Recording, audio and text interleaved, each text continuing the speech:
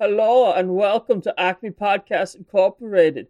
I'm Comfortable Laser, and I'm joined as always by my good friend and co-host. It is I, Comfortable Kai. How do you do? Oh, yeah, the Centaur World. We're doing Centaur World Centaur this week. World. Yes. Ah, Actually, this Comfortable is one of the Kai. few times where we're like, uh, it's not a spoiler cast, and it's like for the show, and it's like we're on top of it in terms of like this show just finished Yeah, season 2 just came out. What on was it? the Like on the 6th. So it's only on the been out. 6th? Yeah, it's only been out for like a couple of weeks. 20 days. Yeah, it's A little bit more than that by the time this comes out, but still. hmm Uh, yeah. By the time this comes up, but whatever. It's fresh in the mind. oh yeah. It's a great fucking show. I talked about it previously when season 1 first came out Yeah, during like our weeks. I But have I have many onions, but yeah, both positive and negative. But I'll save that. yeah. What's going on with Uh, you? we usually start with your week, so let's start with your week. Let me see. Uh, Finally, after many eons, I'm caught up with One Piece again. Oh wow. Finally, I have arrived. Um, One Piece really. My friends were talking about this. We occasionally have this discussion, and this has come up more and more as the arcs have gotten longer. Mhm. Is that One Piece is better consumed in big chunks as opposed to week by week. Volumes. Yeah, volumes or arc by arc, Yeah. like just powering through an entire arc in like a week. Yeah. I have this issue with a lot of shonen series Mm-hmm. where I will pull up the next chapter, like the week's new chapter, and I'll be like, the fuck was going on again?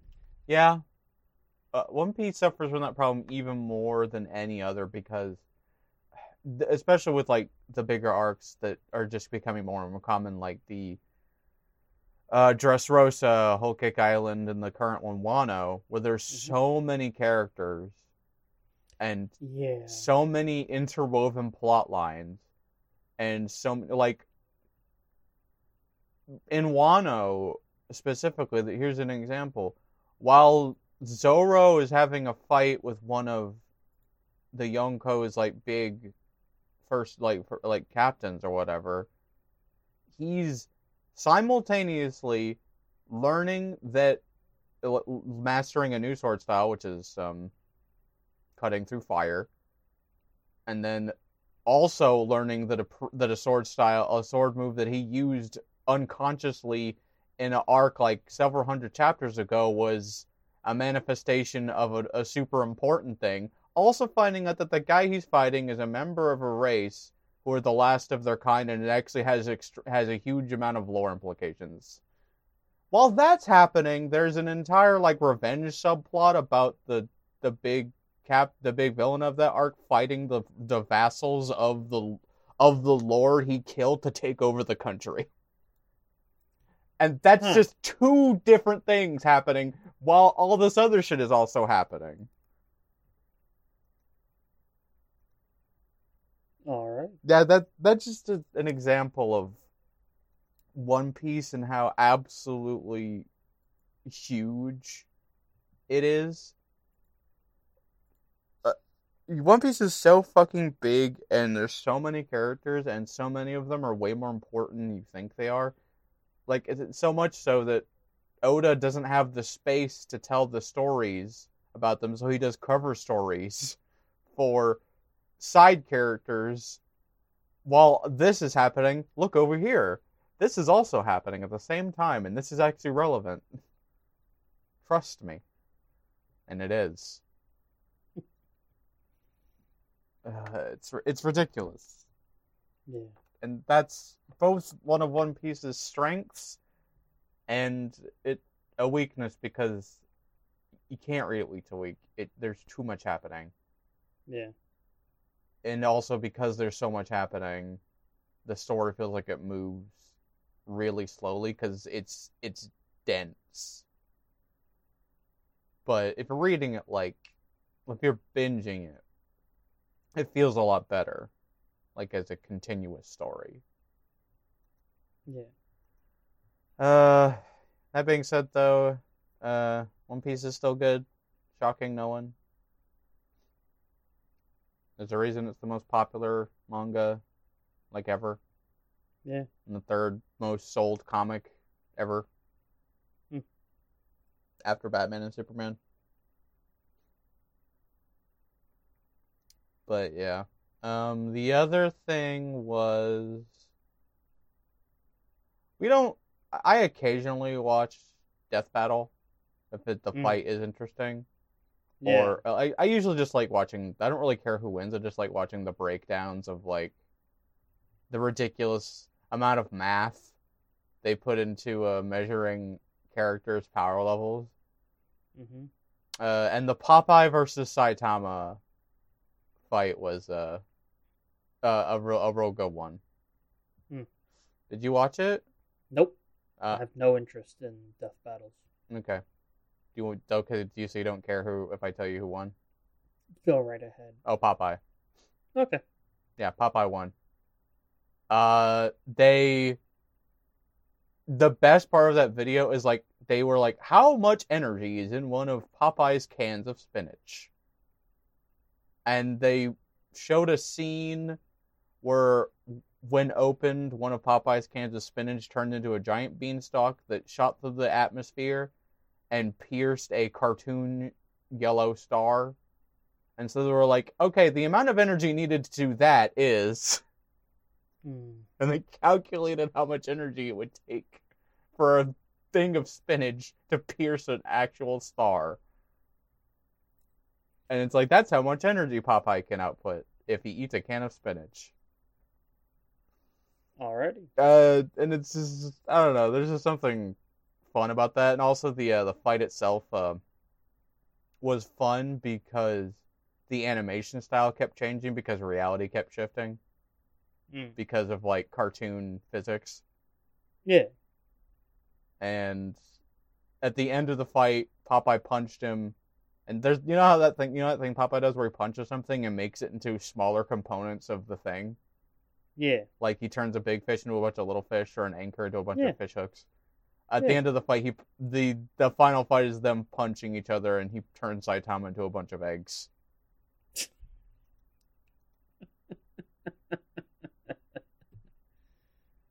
All right. There's also some shit about Popeye that I didn't know about. There's apparently a comic where the god of the Popeye world literally just flips the on-off switch for the universe to get rid of Popeye because he can't stand him, and Popeye's like, nah. What do you mean, nah? Nah, I didn't want to not exist. And just refused not to exist. So he's still there. Even though the universe isn't. Okay. It's like that. It's literally that one episode Dragon Ball Super where Raleigh showed up. And Vegeta's like, I can't beat her. She's a gag character. Oh, yeah. How do you beat that? You don't. You don't. And he's like, you have to beat them with gags. Yeah. And I'm not a gag person, Kakarot. It's Roger Rabbit rules, Yeah. You mean to tell me you could have gotten out of these cuffs at any time? Not at any time. Only when it was funny. Yeah. I can punch the world in half, but only when it's funny. Yeah. Or it's fun. I mean, really, all shonen protagonists exist on Roger Rabbit rules, really. They're exactly as strong as they need to be for the circumstance. No. Not all of them. Okay. They may lose, but by the end of the arc, they get there.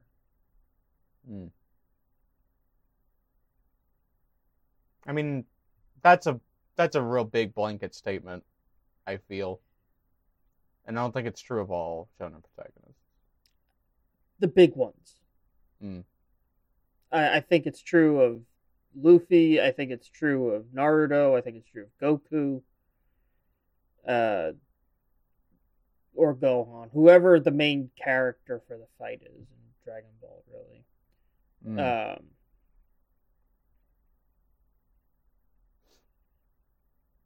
Yeah. I don't know. It's not really I don't really care. Yeah. Doesn't really matter. Yeah. But yeah, Death Battle is stupid and silly, but I kind of like it sometimes. Yeah. Like when they had Iron Fist fight Poe.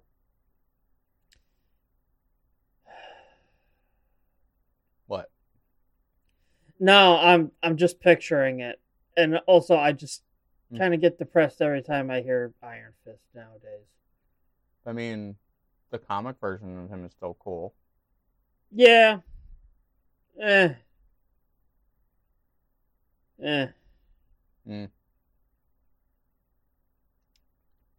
Listen, don't let the fucking shitty live action Marvel movies or TV It wasn't even that. or TV shows ruin. It's more than it. I don't want to get into it. I don't really want to talk about Iron Fist. Okay. The only other thing was me being really hyped for the fact that Overlord is getting a 4th season. Yes, I saw that. That looks real good. I'm very excited for Overlord season 4. Yes. I really enjoy Overlord for the most part. It's pretty good. Yeah, it's pretty good. Like, again, it like 80% of the time. Yeah. And then it remembers it's an isekai, and then you're like, all right. But I don't know. It's weird because sometimes it feels like it's making fun of itself. Oh, it absolutely is. And I don't know. I don't think it's not something I can recommend with wholeheartedly, but it has some good stuff in it. Yeah. And it's just fun. But yeah, not much else, really. Okay. Most of my time has been really making my way through Critical Role while finally catching up to One Piece. Yes. Okay. Oh, we also, me and Adrian finally are done with what's left of part 6 of the anime. Oh, nice. Yeah. So all 12 episodes we watched. It is the anime ends with the scene where Weather Report makes it rain poison dart frogs. Oh. And they meet Poochie, and you know, the pigeon gets away with the stand disc. Yeah. That's where it ends. Okay. Yeah. So yeah, the Jumpin' Jack Flash fight is the last stand battle. Right on. I can't get over his design though. Like every time I think I'm used to Araki, I see that shit. Like why is he walking like that? Why does he have this weird fucking mask on his head? Why does he have shoes tied to his ankles? Like I don't I forget that stand user's name, but his design is whack. Lang Wrangler? Yeah, Lang Wrangler. Like, what is this design? He looks like a rejected Spider-Man villain. Yeah. I'm the brown recluse, or whatever the fuck. Yeah. Why are those things over his eyes? Why does he have why does he have goggles? Why are his shoes tied? Everything about him. Why does he have a rocket-shaped torso window. I didn't even notice that until you pointed it out. What is this design? Fucking hell. I don't... Araki is living on a fucking other plane of existence. Yeah. Like, just same thing with Weather Report. Like, this motherfucker is walking around with a codpiece and a buffalo hat for some reason, and he walks around on his tiptoes because fuck you.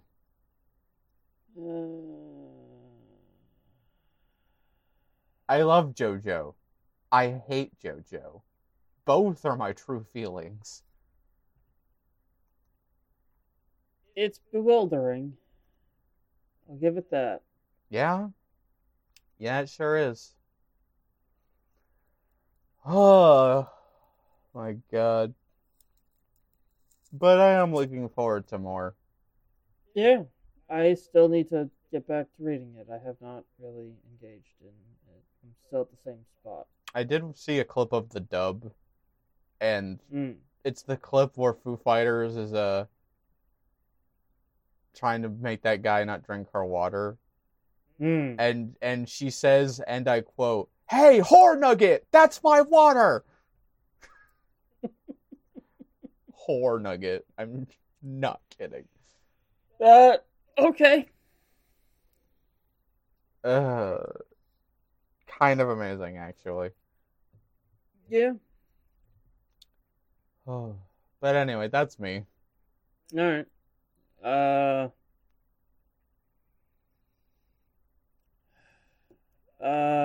watched Witcher Season 2. That was good.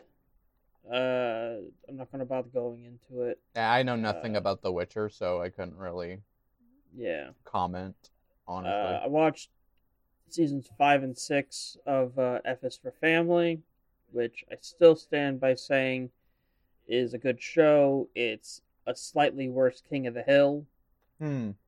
But King of the Hill is so good that a slightly worse version of it is still really good.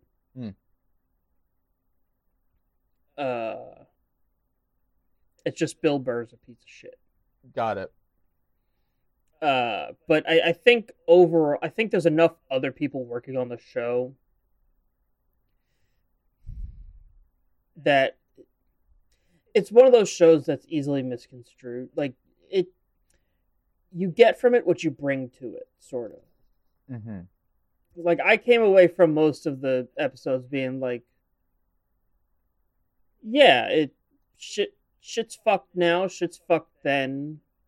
When are we gonna fucking do better? And that, to me, that's the point of the show. When are we going to do better? But I could also see it being misconstrued by, or not misconstrued. I could see it being taken by people who have the opposite point of view of, yeah, that's how shit should be. Back to how it used to be when I was a kid.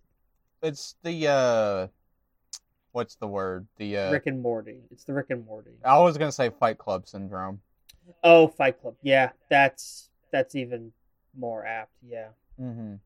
That's what my Rick and Morty is applicable, but that's what I usually call it, is the Fight Club syndrome. Yeah. I think the major difference is there's really I don't feel like there's any one character in the show to really rally behind like Rick and Morty does or like Fight Club does, because it takes place in the 70s, right? And I feel like the thing people are going to latch onto the most is the time period, more than any of the characters, because that's where all the commentary comes from. The fact that it's the 70s. But it all sort of follows the same formula as a King of the Hill episode. It's Hank or Francis have a point of view at the beginning or a reaction to something that happens at the beginning, and then they learn to be slightly more open-ended or open-minded by the end of the show.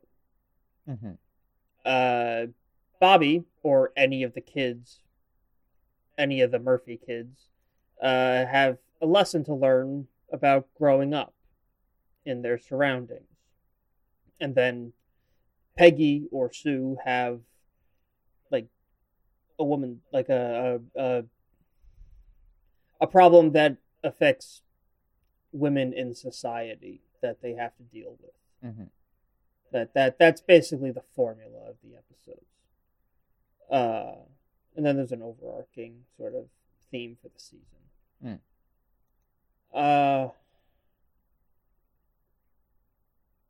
I'm a sucker for anything set in the 70s, so that's my excuse. Also, I still think there's something in traditional American adult animation. I think there's potential in that formula. There is. I just wish everybody wasn't trying to look like Family Guy. There's a reason. I know why. I know the reason. It's just I hate it. Okay. I really think this. It doesn't really look like Family Guy to me. It looks.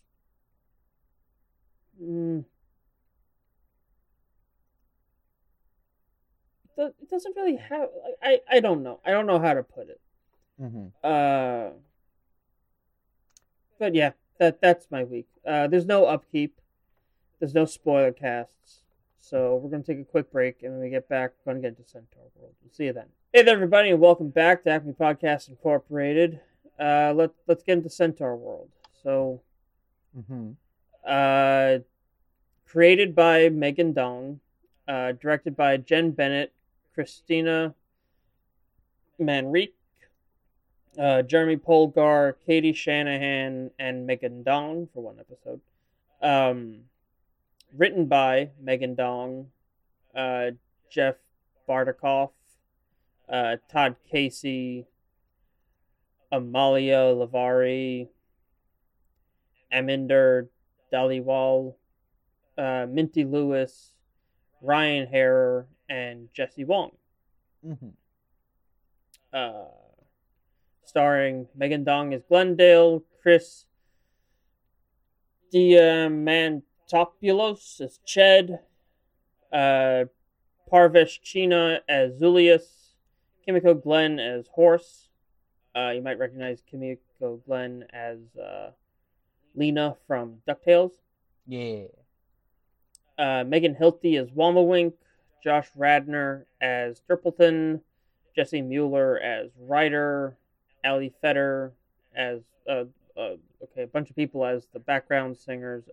Ali Feder, Fletcher Sheridan, Randy Crenshaw, Baraka May, Toby Chu are all the background. Yeah, Toby Chu is also the composer. Yeah.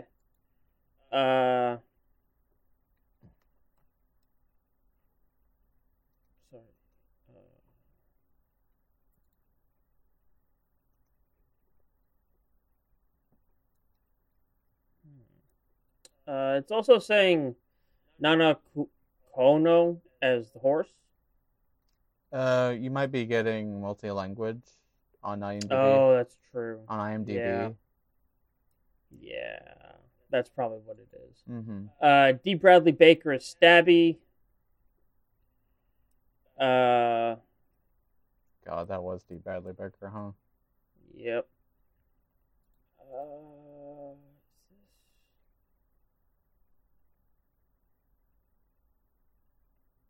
Yeah, okay. Flula Borg as Comfortable Doug. Fred Armisen as Splendid. Renee Elise Goldsberry as Water Baby. Paul F. Tompkins as Tail. I love Paul F. Tompkins. Brian Stokes Mitchell as Nowhere King. Tony Hale as Derpletoot. Right. Derpleton's talking farts. Yep. Rosalie Craig as Whaltar Shaman. Clara Soderbergh as Big Tree. Johanna Soderbergh as Little Tree, Brian Darcy James as the General, David Johansen as the Beartar, Colleen Ballinger as Crandy, Scott Hoying as Mouthpiece, Grey Griffin, Grey Delisle, better now known as Grey Griffin, as Baden, Jamie Cullum as Sunfish Murgai. Is Jamie Cullum? Who I think he is. I don't think he is. Okay.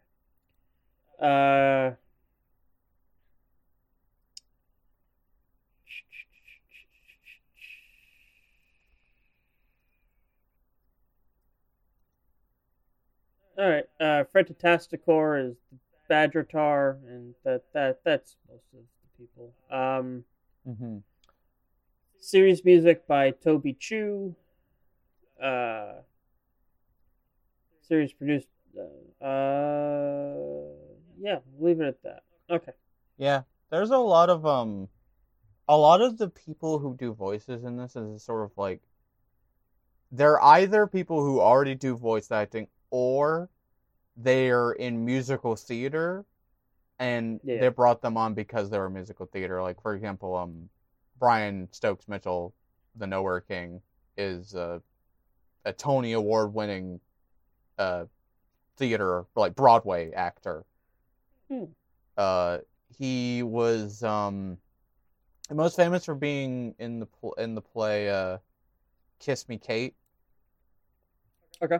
And he's done a lot of like tertiary television stuff because he was a Tony Award winning theater, but he's been in a lot of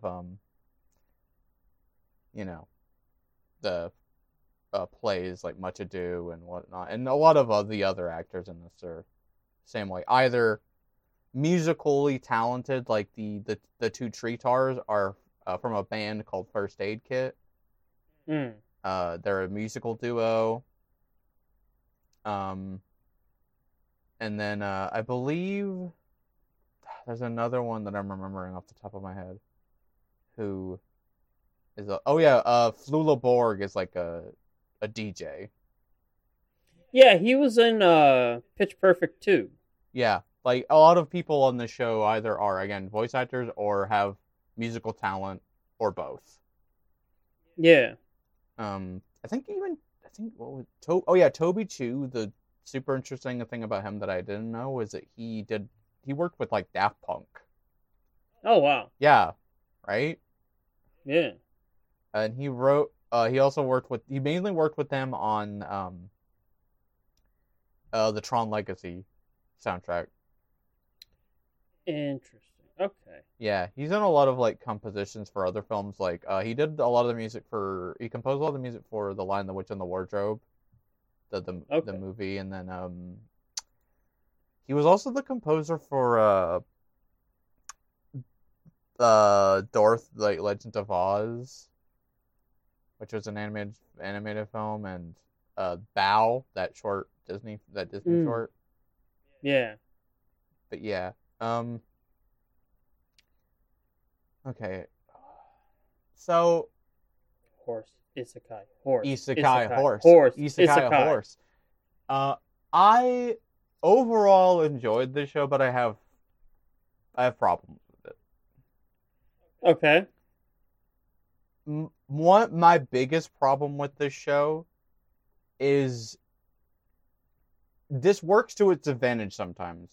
I want to preface this. Is it's weird, like, I have never experienced this amount of tonal whiplash in my life. Yeah, that's the point. No, I get that that's the point. Okay. And it works sometimes, but it doesn't always work, is what I'm saying. It doesn't, at least for me. Like, the tonal whiplash, like, kills the momentum a lot of the time.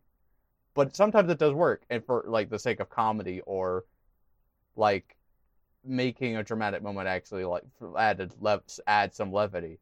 And that, like, it can work. But, like I said, there are several times where it just feels like you kind of killed the momentum of your own scene just to make a non sequitur. You know? And that's just how I feel. The other thing that I have a problem with this show is 90% of the time it's funny, but it also kind of feels like the show falls into the school of comedy that I like to call the spaghetti fridge, where you just kind of like keep throwing jokes at the fridge and see which ones stick. And some of them, and they're all just kind of like, a lot of the humor is very non sequitur, out there humor. And again, much like the thing I said about the tonal whiplash, it works a lot of the time, but not all the time. Like there are several jokes that are just like, they just fall flat. They're not funny. But when you got but your batting average is pretty good, I'm gonna say. Yeah. I did laugh a lot, but there were too many jokes sometimes. You know? I kind of get what you're saying. I personally disagree, but it comes down to personal taste. It does come down to personal taste. Like the one where I had to like,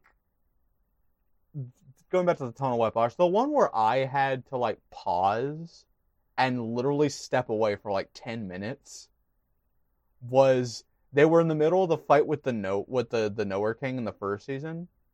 Mm-hmm. And Ched just shows up and claps, and that the fucking Legally Distinct Friends theme song starts playing.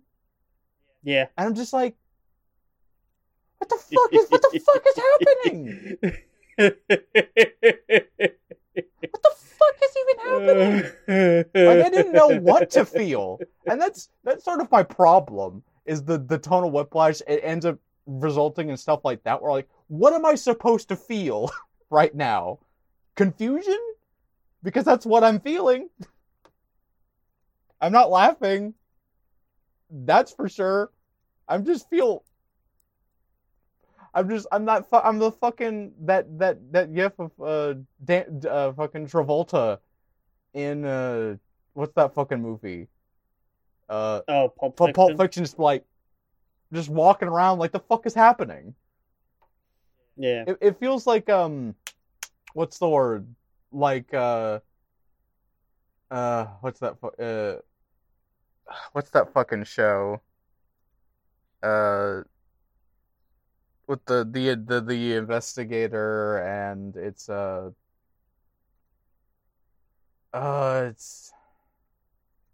that's gonna bug. Unsolved Mysteries?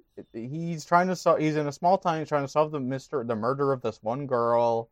Twin Pines. Twin Peaks. Twin Peaks. That's right. It's like, you know how there's that interview where the guy fucking, who directed Twin Peaks again? Fucking what's that bitch? David Lynch. Do you know how there's that interview with Lynch where someone asked him, "What in this scene? Why did you have the guy hold a bucket of rocks with some oven mitts?" And it's like, I just thought it would be interesting and weird. It's like the same thing, but instead of like interesting and weird, it's like comedy. Yeah. And again, that can work, but not all the time. And those are my two big like gripes. Okay. And the other one is like, the second season is not as strong as the first one. It drags. Like, it feels like we wasted like 3 episodes to actually get to the point. Like, some episodes are needed, obviously, but and like the whole arc of Horse is needed, but like, I didn't feel like like, the one that maybe just was, it was really just really bad story. I was gonna straight up bad storytelling. Is like, they go to the Moltars, talk to the Moltars, and then, or whatever, and it's like they have like 3 different other episodes after that. And it's like, we need an excuse to go back to the Moltars, and then fucking Comfortable Doug shows up randomly to be like, you should go, basically to be a plot device together. You should go back and talk to the Molotov because we need an excuse for you to go talk back to the Molotovs. Even though we just talked to them. You know? Like, structurally, it's whack, is what I'm saying. Yeah. All that being said, I liked everything else. Huh. Sorry, I had to go on my fucking... those are my only big negatives, so I had to get them out of my system. Yeah. But yeah, I did like it. Kind of took the mic on that one, so if you have an onion, please. I didn't stop laughing from the start to the finish. Like that's just that except for when it got sad, like I cried at the parts that I'm supposed to cry at. Sad. Yeah, but like every time there was a joke, it hit for me. I am immune to tonal whiplash. I enjoy tonal whiplash, in fact. I think it's the best thing a writer can do. I love tonal whiplash more than anything. It hits perfect every time for me. So this is like a series handmade for me. Yeah. Also, I never got past the lol random humor kind of thing. Like, I still find that if I found something funny at 5 years old, I still find it funny now. Like, I have not aged out of certain types of humor. I think there's a very subtle distinction to be made between lol random and non sequiturs. It engages in both, I believe. It does. I think, like, yeah, you've got the non sequiturs, but you've also got the lol random. And lol random humor can work. It's just like, yeah. Again, it a lot of the time it feels like it's falling under the spaghetti fridge way of doing comedy. Yeah. It just keeps throwing jokes at the wall. Eventually one will stick. For me, they all stick. I mean, yeah. Comedy is literally one of the most subjective things in the universe. Yeah. Yeah. I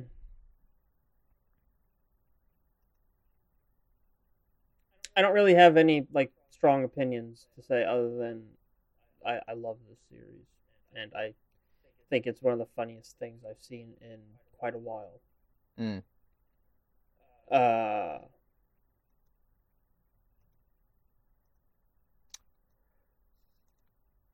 The other, this is, you know what, that's not really a criticism. It's, how I want to say this. The songs, for the most part, are good, but they're a mixed bag sometimes. Yeah. There's some that are better than others. Yeah, and that's just sort of the problem you're going to run into when you have a show that's a musical. Yeah. And you have to have, like, multiple musical numbers in every episode. Is like, you're gonna have some stinkers.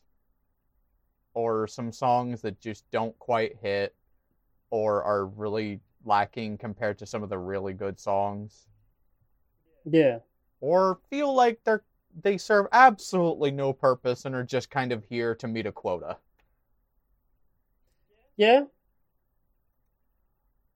I do think that I didn't really care for a lot of... Okay. I guess I do have criticism, now that I've started thinking about it a little more. I kind of wish I'd watched it yesterday so I had more time to ruminate on it, because I'm still sort of in the honeymoon phase right now. Yeah, for sure. But, like, I didn't much care for a lot of the Nowhere King and the Queen and the General, like, sort of shtick. That's the exact opposite of how I feel. Okay, well, I like the elements of it. I just wish they had more time to develop it. Yeah, yeah, exactly. I agree with that. And that's sort of the problem. It's sort of running into that problem I was talking about, where that second season, all that time we wasted could have been spent on this plot point. Yeah.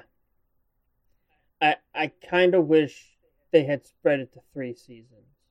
I don't think it could have been spread over 3 seasons, truly. I think there should have been. Let's how do I want to put this? There's season 2 should have just been about the birth of the Nowhere King. Mm. And then season 3 should have been this season. Mm. I don't know. With a few minor changes, because you don't need the where the Nowhere King comes from set up anymore. You don't. The whole show, season 2 specifically. So season 1 is fine when it comes to pacing, but season 2, as a whole, really does suffer from a pacing. I don't know about this for sure, but I feel like they may have been promised more seasons initially, and so they wanted to rush, and they got told ahead of time that season 2 was going to be their last, so they had time to. It feels a little bit that OKKO feeling, you know. Yeah, but that's hearsay. That's just a vibe, I guess. Yeah, I feel that the Nowhere King and his entire plot point, like basically everything about the Nowhere King, is some of the best stuff in the show. Absolutely. Like easily. And I'm sad that there isn't more of it. Because we needed a little more. Either some more time with the general as a character, more time with the Nowhere King, more time with the Elktar, more time with the princess / queen. Like any combination of those things, truly. Yeah. Instead of, listen, I love the weird bird tar fucking cult around the show thing. Yeah. But we didn't need that. No, you're right. It was that part. It was completely pointless. Yeah. The episode with the Arctic Tars or whatever was necessary because it was Glendale needed an episode. Yeah. Like, right? Yeah.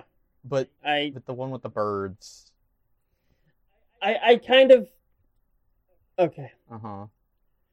I like when artists and like show people get to vent about how annoying fandom can be.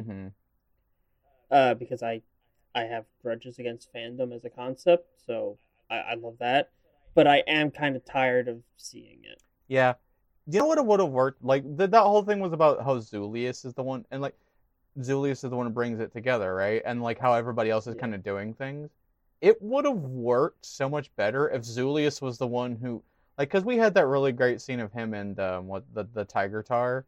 That I loved all that shit. I wish that was an episode where he got the cat tars to follow them instead of him just randomly at the end of the bird tar episode that didn't need to exist, like bring them together. It should have been the cat tar. It should have been. It really should have. We could have made more jokes about how we didn't find out about his backstory. Yeah. Like, it would have... This is what I'm saying. Pacing. I feel like Sorry, I'm scrolling through Megan Dong's Twitter, trying to look for any commentary on the production. And there's just a lot of funny fan art. Good. I should probably follow her, actually. She's great. Yeah. Hold on, I'm gonna send you my favorite. Because because Glendale she's great as Glendale, and I love Glendale. Yeah. Like, she's my favorite out of all of the main characters. she's like, God, this is really good. But out of all the main characters, she's my favorite, just because like every character has like a joke or a gimmick, right? And specifically in the herd. I was mentioning how like some of the comedy didn't like work. And this is this is like an example of like sometimes the quote unquote bit from each of the characters didn't land, except for Glendale. Every time Glendale said something, I laughed. Yeah. It's partially Megan Dong like delivery, and I don't know. There's just something about her. I love it. It's great. But what was I gonna say? But yeah, going back to the No Working stuff it's. Someone said this best. Like it's a really like clear and concise way of putting it. Is the Nowhere King is a perfect villain in a flawed show. Yeah. And like that's a really clear cut and concise way to put it. Yeah. Is that his entire story is really excellent and well written, and the concept is really cool. It's just that the show itself and its pacing kind of fails him as a villain. Yeah. Which isn't to say there's anything worthwhile in this show, because, like I said, a lot of the songs are really good. I consistently was listening to several of the songs over again. I bought the first season soundtrack the first time I watched it. Mm-hmm. It's real good. Yeah, Rainbow Road, the opening Centaur World, Fragile Things, all of its various reprises. By the way, love me a good musical that has several recurring leitmotifs. Yeah. I live for that. You know? Yep. But a lot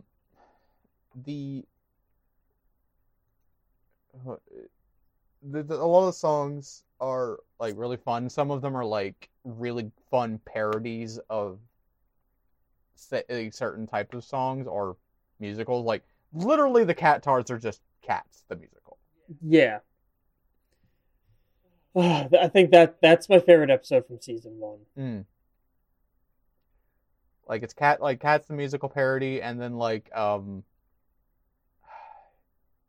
there's like all kinds of different genres, which can sometimes a lot of musicals can suffer from trying to mix genre, but like the show does it well most of the time. I think it's because it's more episodic, that each episode can have a different tone, can have a different conceit. Like it has that overarching plot, but still each episode is a little self-contained a little bit. Mm-hmm. Yeah. And I loved Horse as a character. Horse is a great protagonist. She's great. She's hilarious. I love her like entire arc as a character in both seasons. And also, we usually say this first, but god damn, there's some really good animation in this show sometimes. Oh yeah, it gets. There's moments where it's like just absolutely beautiful. It's because you know who worked on this show? Who? James Baxter.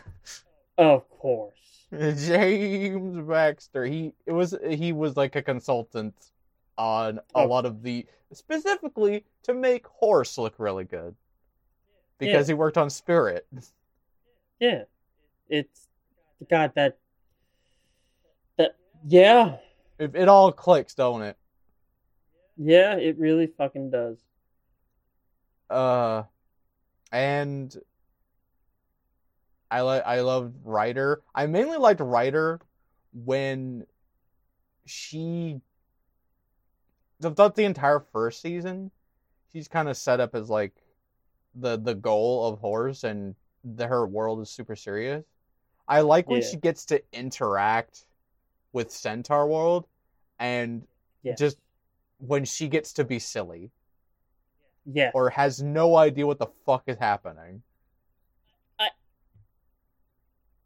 Yes. I sincerely hope this isn't the end. I mean, I don't know where you go from this here. arc. I don't know where you go from here. I know. It takes some time. I feel like there's something they could do. I don't know what, but there could be, like, maybe just, like, every once in a while a special where it's...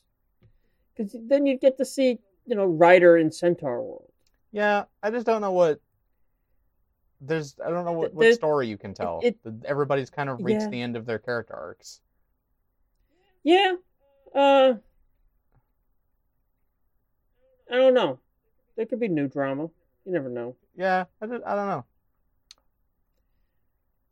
You know what I want to know, though? What? The fuck was up with Becky Apples? Yeah, that I want to know. I mean, that's I guess that's the entire joke, right? Yeah. Like, you never find out, and it's like it's unclear, and that's the joke. Yeah. It's just Killer Horse. Killer Horse, who eats wigs, I guess. I'm convinced she ate the person that was wearing that wig too. I'm convinced she found one of the horse tars and ate them. Yeah. Like, that's what I'm also convinced that Glendale may have swallowed her parents with her portal tummy. That's a little too sad for my taste, but yeah. The implication of her backstory song is, yeah. Yeah. Yeah. You know what? Plot point, and Wummelwink points this out. The plot point I was surprised we got to circle back on was the tiny versions of centaurs. Yes. Where do they all go? Underground. Underground. They go underground. Fucking where... Oh, I'm so glad we finally circled back on that plot point. Okay, that was actually bugging me, truly. And the other one, the through line, the other two through line jokes that I thought were really funny were Gary. Yeah. Fucking Gary and his cakes, and the fact that Becky Apples is his horse and he was the skeleton in the prison. Yeah. And the other one was Jeffrey's jacket. Yeah. Glendale had it the whole time. Glendale was wearing it. the fucking I didn't realize it until I looked back on it. But the two-parter of The Rift in season 1 where it's like, here, have this jacket. Glendale, where did you get this jacket? Like, I didn't think about it. And then I was like, wait a minute. Hold on. That was Jeffrey's jacket? Mm-hmm. Like, I feel like this is one of those shows where, like, when I watch it again, there's going to be jokes I missed. Because, again, spaghetti fridge. Yeah. There were too many jokes. Yeah. Shit just kept happening. Like, it didn't stop. It didn't stop, and that, again, was a strength and a weakness. Yeah. There was too much happening. Oh god. But overall, yeah. What do you remember? Horse and thigh-high boots. Yeah, fucking Who Is She? That song is great. Yeah. The one that really cracks me up is the one where they're in the Arctic and Glendale's like, "Hey, horse, how many snowmen do you think I can fit inside my portal tummy?" Trick question! All of them!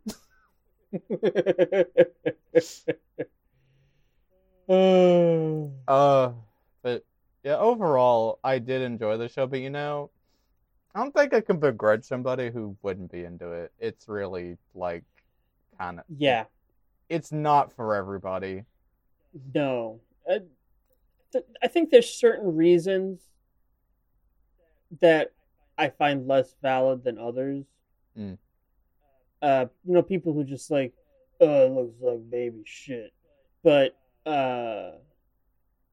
outside of that, yeah. Mm-hmm.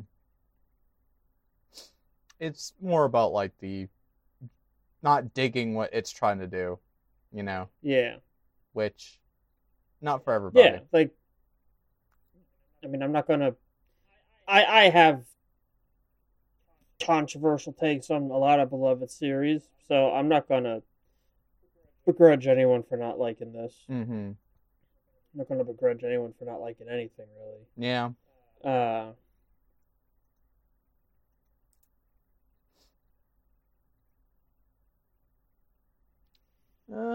I think that's it. Yeah, I don't got anything else to say either. All right. We're going to take a quick break, and when we get back, we'll close this bitch out. We'll see you then. Hey there, everybody, and welcome back for the last time this episode to Acme Podcast Incorporated. Yeah, that's the episode. That's a pretty damn short episode. We're going to be just over an hour by the time we finish this outro. Yeah. I mean, it's mainly because while we did talk about 2 seasons of a show, it was only 18 episodes. Yeah, it was only 18 episodes. It really could have been one season. But I smaller season orders are a good way for shows that wouldn't otherwise get greenlit to get greenlit. Yeah. So. By the way, I feel as of the time of this recording, I feel we would be doing a disservice as an animation podcast not to say rest in peace, Derek J. Wyatt. Yes. I saw that earlier, yeah. Influential designer for just the whole animated design vibe of the early aughts. The Teen Titans 2003 show Transformers animated. He worked on Ben 10. Like, the man he was prolific. Yeah. Yeah. World's lesser without him. The world is lesser without him.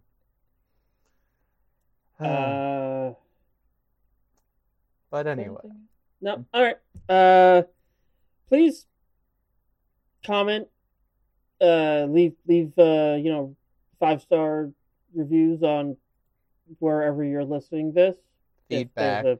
Feedback, yep. Drop feedback. You can get to us on Twitter. You can email us. You can find us on Tumblr. The email is acmepodcastinc@gmail.com. Can I get that back one more time? That's acmepodcastinc@gmail.com. Yep. You can also find us on Twitter at @IncPodcast. That's at INCPODCASTS. You can also find us on Tumblr. Kyle, tell us more about that. You can find us on Tumblr at acmepodcasts.tumblr.com. That's acmepodcasts.tumblr.com. Yep. We got anything in the Ask box this week? Let me double check. I'm giving the email a little look-see. Doesn't look like it, sadly. All right. Email's being slow, so I'm just going to leave that off for this week. I'll have it pulled up next time. You said that. You also said that last time. Yeah, Firefox is a slow-ass browser. That's all I'm going to say.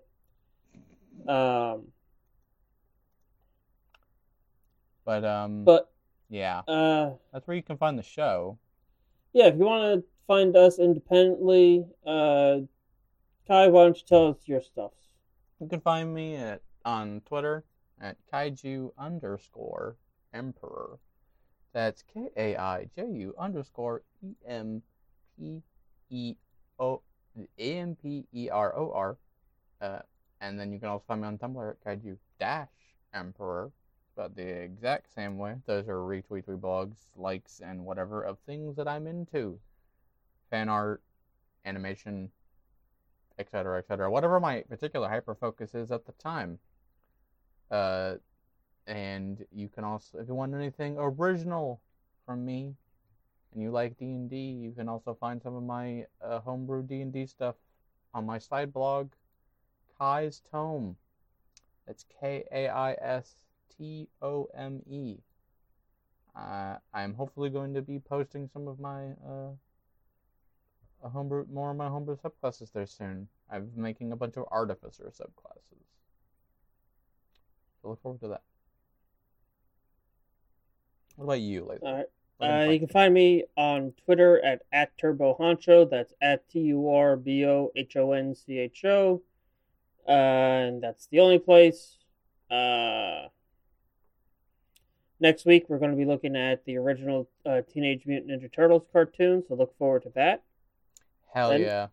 Well, not next week. Next episode. Yeah, the next episode of the 80s Ninja Turtles cartoon to have a cyclical thing, because at the start of this season, we talked about the 2003 show. Yep, and that also means that's the last episode of the season, so after that, we won't be back until mid-February. So please stick with us through that little break. Mm-hmm. But until then, don't be a jackass. We'll see you next time. Bye!